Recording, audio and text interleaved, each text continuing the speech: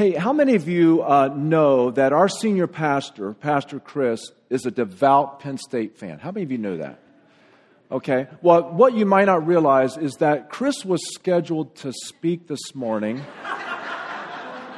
and he was going to give the message, but about 2 weeks ago, the Lord appeared to him in a dream. And the word of the Lord came unto Chris and said, Chris, your Nittany Lions will surely suffer defeat in the shoe. And Chris, believing the word of the Lord, realized he'd be grieving this morning, so he asked me to give the message. So here I am. And we're going through the book of Romans.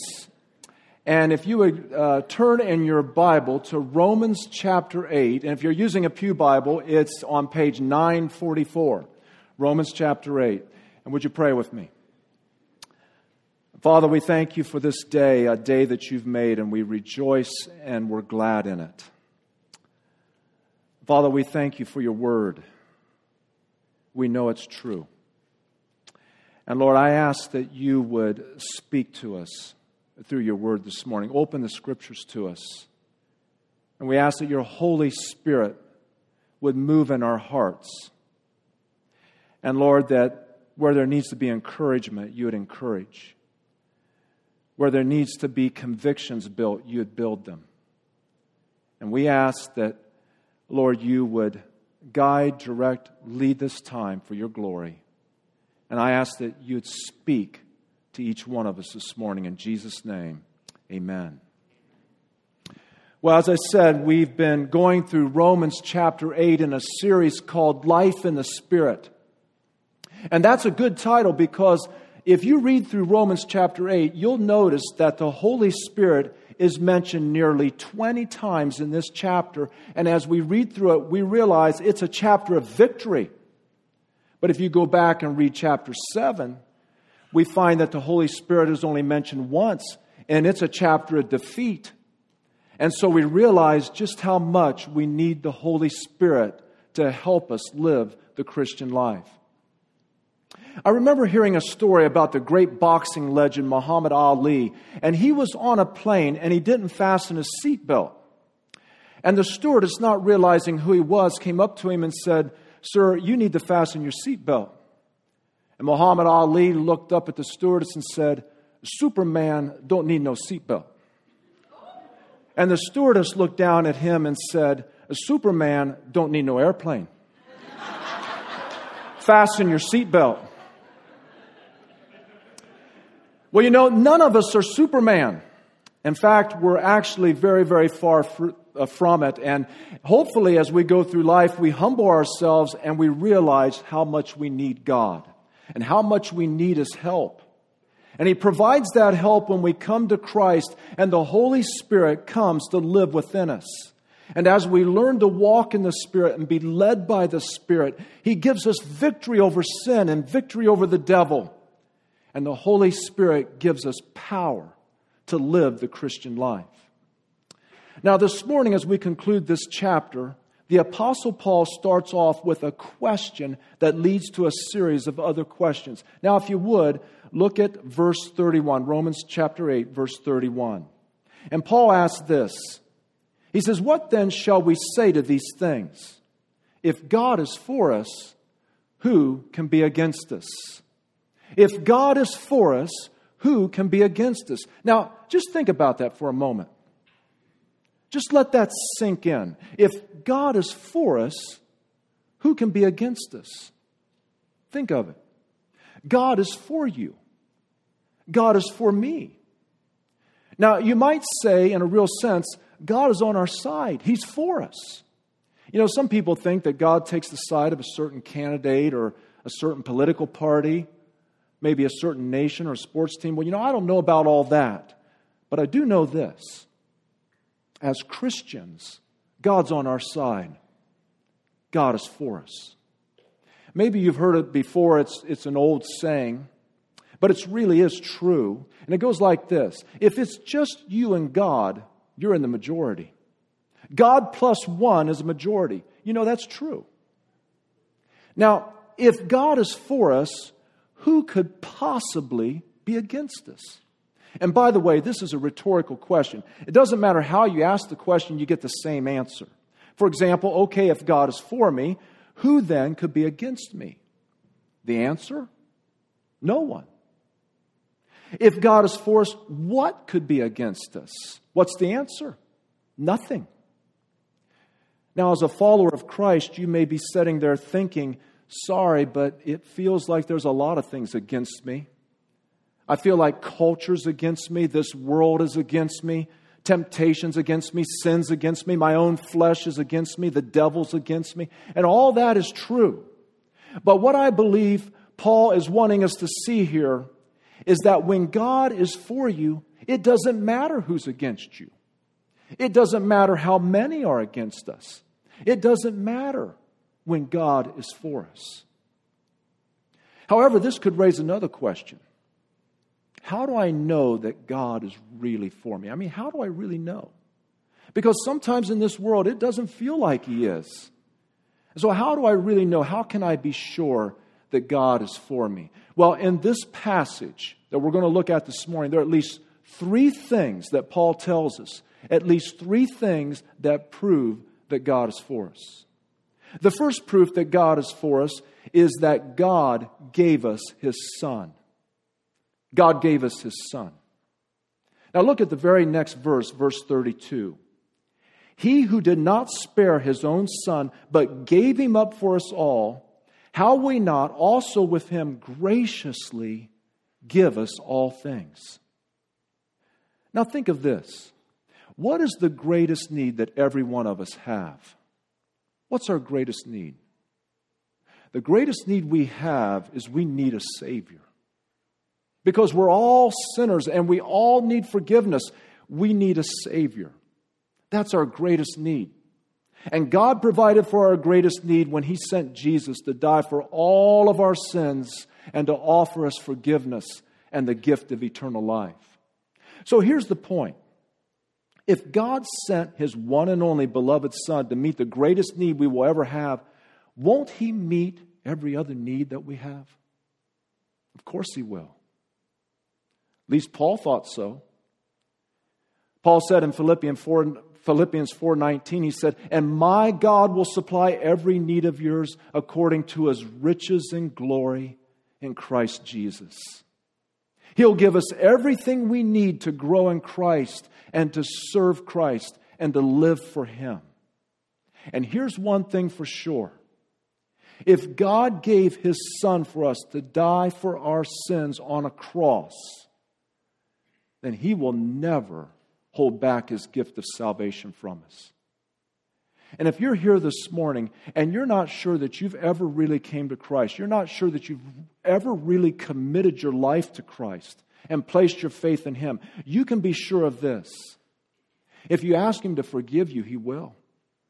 If you ask Him to come into your heart and into your life, He will. The Bible says everyone who calls on the name of the Lord will be saved. And Jesus said, whoever comes to me, I will never drive away. So we know that God is for us because God gave His one and only Son for us. And then secondly, we know that God is for us because Jesus lives to intercede for us. He lives to intercede for us. In the next few verses, Paul paints a courtroom scene by asking some more questions. Now look at verses 33 and 34. Who shall bring any charge against God's elect? It is God who justifies.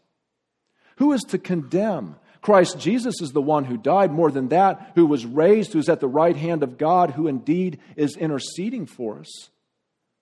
Now, according to James Merritt, that question, that statement, who shall bring any charge against us? In the Greek, it's just one phrase, and it's a legal term. It actually means to call in, and it refers to an official summons to appear in a court of law, to face an accusation that's been brought against us. So if Paul asks, who shall bring any charge against us, who's he talking about? Well, sometimes people bring charges against us. Sometimes unbelievers do. They accuse us of things. They accuse Jesus of things that wasn't true. Sadly, sometimes it's fellow believers who accuse us of doing wrong. And sometimes we may be innocent, and sometimes we may be guilty. So sometimes our conscience brings charges. Our sins bring charges. But the biggest accuser of all is Satan. In fact, he acts like a prosecuting attorney who's against us every time we do something wrong. The Bible tells us in Revelations 12:10, it says that Satan is called the accuser of our brothers, who day and night accuses us before our God. Think of it. It says he accuses us before God day and night. So here's what happens. As believers, when we do wrong, Satan drags us into God's courtroom and he makes his charge. And here's the bad news. When Satan brings his charge, makes these accusations to God about our sins, you know what? He's usually right. He may not be lying. In fact, it might be the only time the devil ever tells the truth. Because we do fail. And we do mess up. And we do sin. So the devil drags us into God's courtroom. He brings all these charges against us. So what's our defense? And then Paul reminds us of this in verse 33. It is God who justifies. It is God who justifies. Now, the word justifies is another legal term, and it literally means we're declared innocent, not guilty, to be free from blame. And then look again at verse 34. Paul asks, who is to condemn? Jesus Christ is the one who died, who was raised, who's at the right hand of God, who indeed is interceding for us. So Paul asks another question. Who is to condemn? And the answer? No one. No one. In fact, if you're reading in the NIV, it actually comes right out and says, no one. Well, how could it be no one? It's because Jesus died for our sins and was raised from the dead. He sits at the right hand of the Father interceding for us.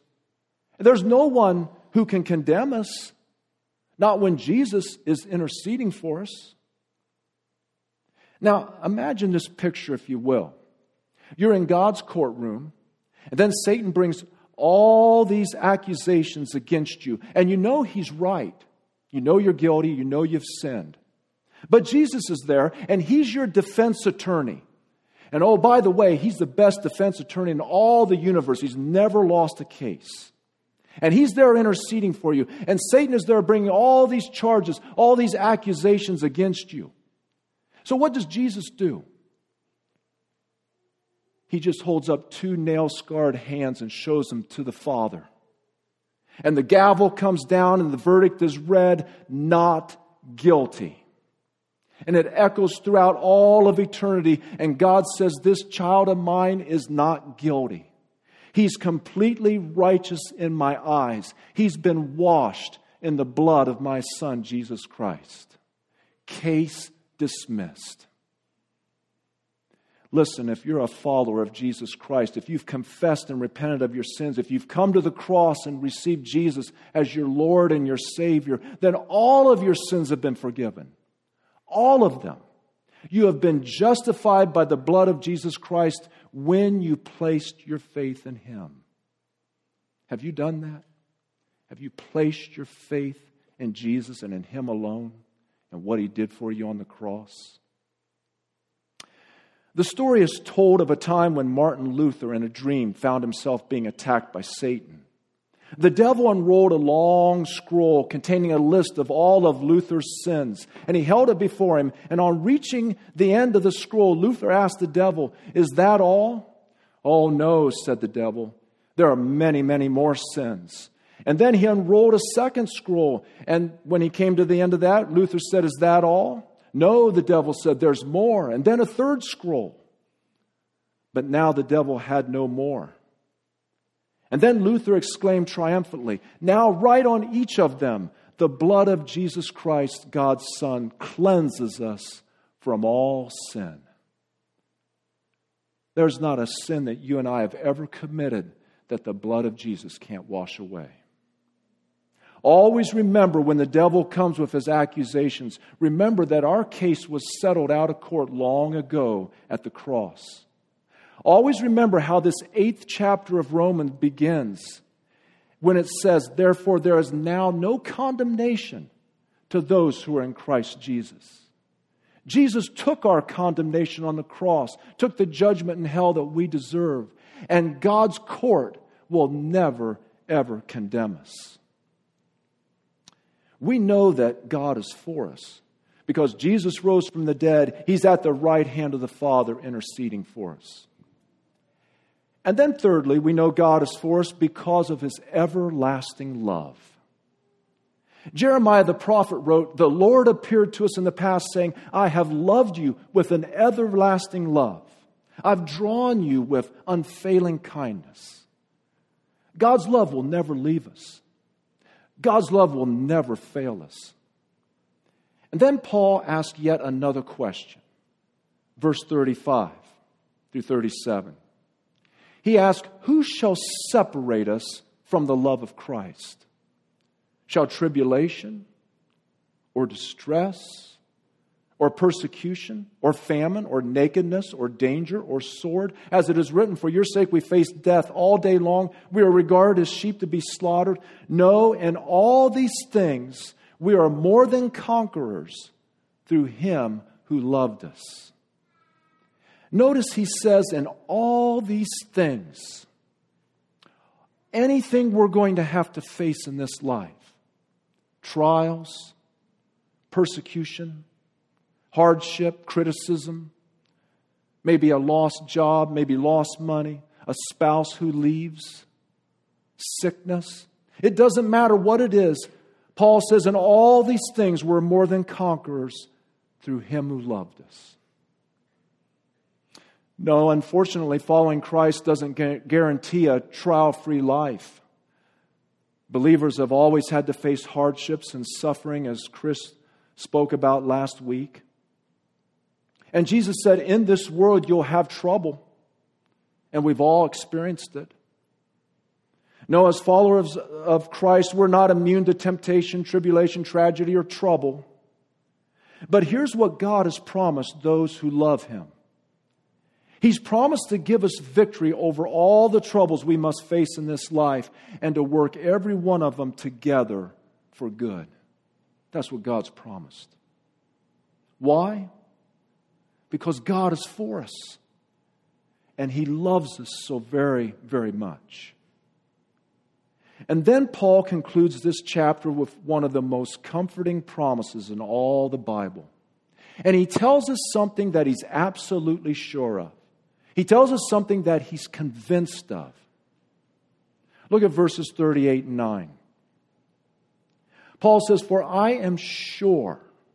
And you read some translations, it says convinced. I think most translations say convinced. Paul says, for I am sure, I am convinced that neither death nor life, nor angels nor rulers, nor things present, nor things to come, nor powers, nor height, nor depth, nor anything else in all creation will be able to separate us from the love of God in Christ Jesus our Lord. Now just think of this world today.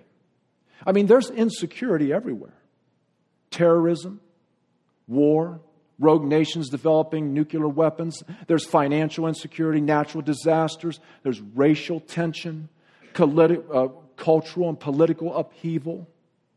But in the midst of all this, we have one thing we can count on for sure. One thing that's absolutely guaranteed. God will never stop loving us.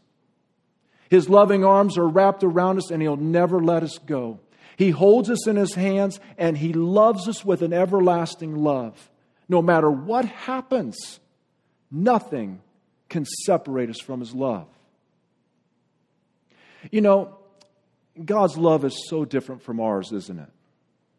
Most human love has limits. Most human love is conditional. Human love says, I will love you if.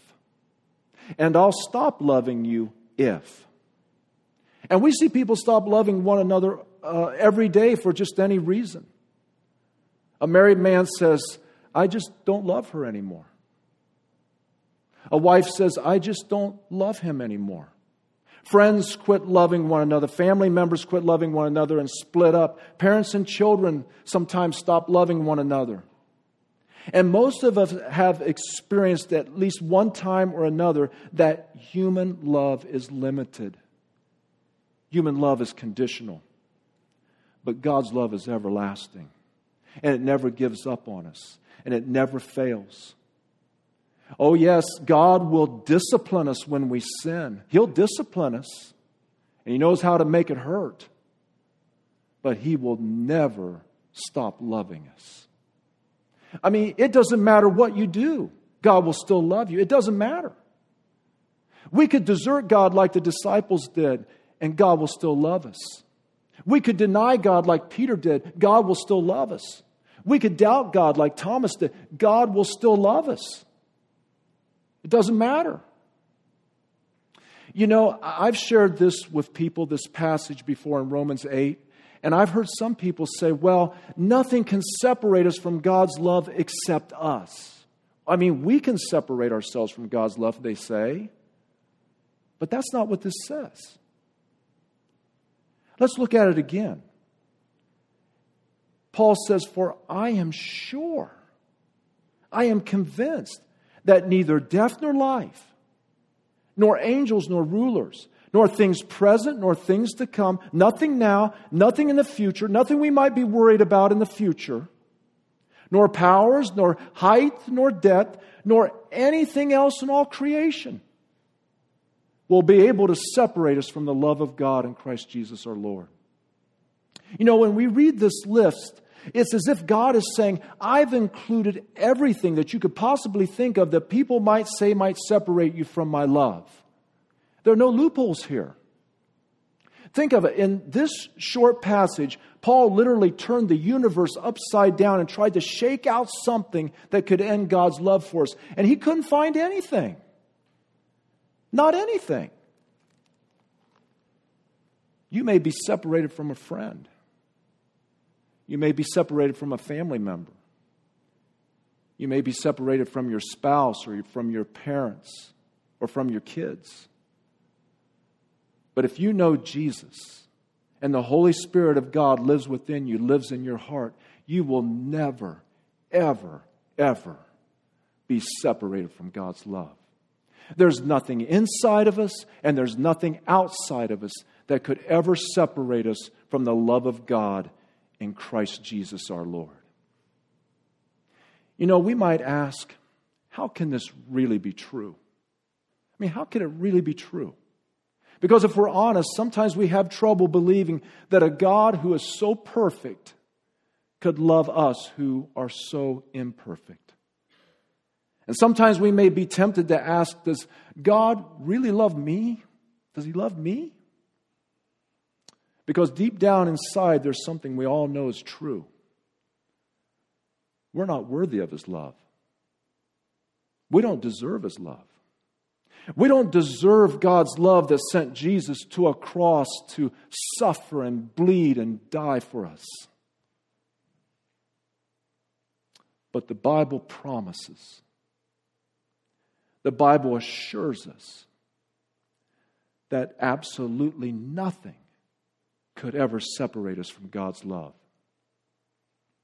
To close this morning, I want to just give you two biblical reasons why this is true. Two reasons why nothing could ever separate us from God's love. First, we know that nothing could ever separate us from God's love because God holds us in His hand. Look what Jesus said in John 10:28. Jesus said, I give them eternal life, and they shall never perish. No one will snatch them out of my hand. My Father who has given them to me is greater than all. No one can snatch them out of my Father's hand. I and the Father are one. You see, when we came to Christ and placed our faith in Him, He put us in His hand. And if that's not enough security, the Father puts His hand over us too. So the Father and the Son have a double grip on us. That's the picture here. Let me ask you something. Do you think the devil would take away your salvation if he could? You know he would if he could, but he can't. He can't, because God holds us in his hand, and no one can snatch us from his hand. No one. You see, it's not a matter of how tightly we hold on to God, but rather how tightly he holds on to us. God holds us in his hand. And so one reason nothing can separate us from his love is because he holds us in his hand. And then another reason is that we've been sealed with the Holy Spirit. We've been sealed with the Holy Spirit. Look what it says in Ephesians 1:13 and 14. It says, when you heard the word of truth, the gospel of your salvation, and believed in him, you were sealed with the promised Holy Spirit, who is the guarantee of our inheritance until we acquire possession of it to the praise of his glory. Think of it. The Holy Spirit seals us. The Holy Spirit protects us. The Holy Spirit keeps us. You know, it's one of the most encouraging, thrilling thoughts that I've ever read in the Bible, that to think that the Holy Spirit sealed me. The Holy Spirit is God's guarantee. It's his guarantee assuring us of our inheritance to come. It's a guarantee that one day we'll be with him in heaven. If you're a believer, if you've received Jesus Christ as your Lord and Savior, you've placed your faith in him, God holds you in his hands. He has sealed you with the Holy Spirit, and nothing can ever touch you. Nothing can ever separate you from his love. Nothing. Would you pray with me? Father, we thank you for your love, for your everlasting love. Love that was demonstrated on the cross, where you died for our sins. Lord, you could not have done anything more to show us that you love us than to go to the cross and take our place and die for us. And Father, I just ask this morning if there's someone here and they've never really experienced your love. If there's someone here who's not really sure they've ever really received you as their Lord and Savior. They're not sure they've ever really committed their life to you. And they're not sure their sins are forgiven. They're not sure that if they died today, they'd go to heaven. Will you help them right now, Lord, come to you, to put their faith in you, Lord Jesus? To right now, just pray a prayer from their heart to say, oh God, I'm a sinner. And I'm sorry for my sin. But Jesus, I believe you're the Savior. You died for me and rose from the dead, and I want you to come into my heart, into my life. I want to know that my sins are forgiven. I want to know that I'm going to heaven. I want a relationship with you. Would you help them just to pray right now that from their heart? Father, thank you that when we came to you and we called on you, you saved us. And you came to live within us through the Holy Spirit. And thank you that you've sealed us with your Spirit. And you hold us in your hands and you'll never, ever let us go. And thank you that nothing could ever separate us from your love. And Lord, I just ask that right now you'd help each of us, give us grace to go out and share that love with everyone we can. For your glory, in Jesus' name, amen.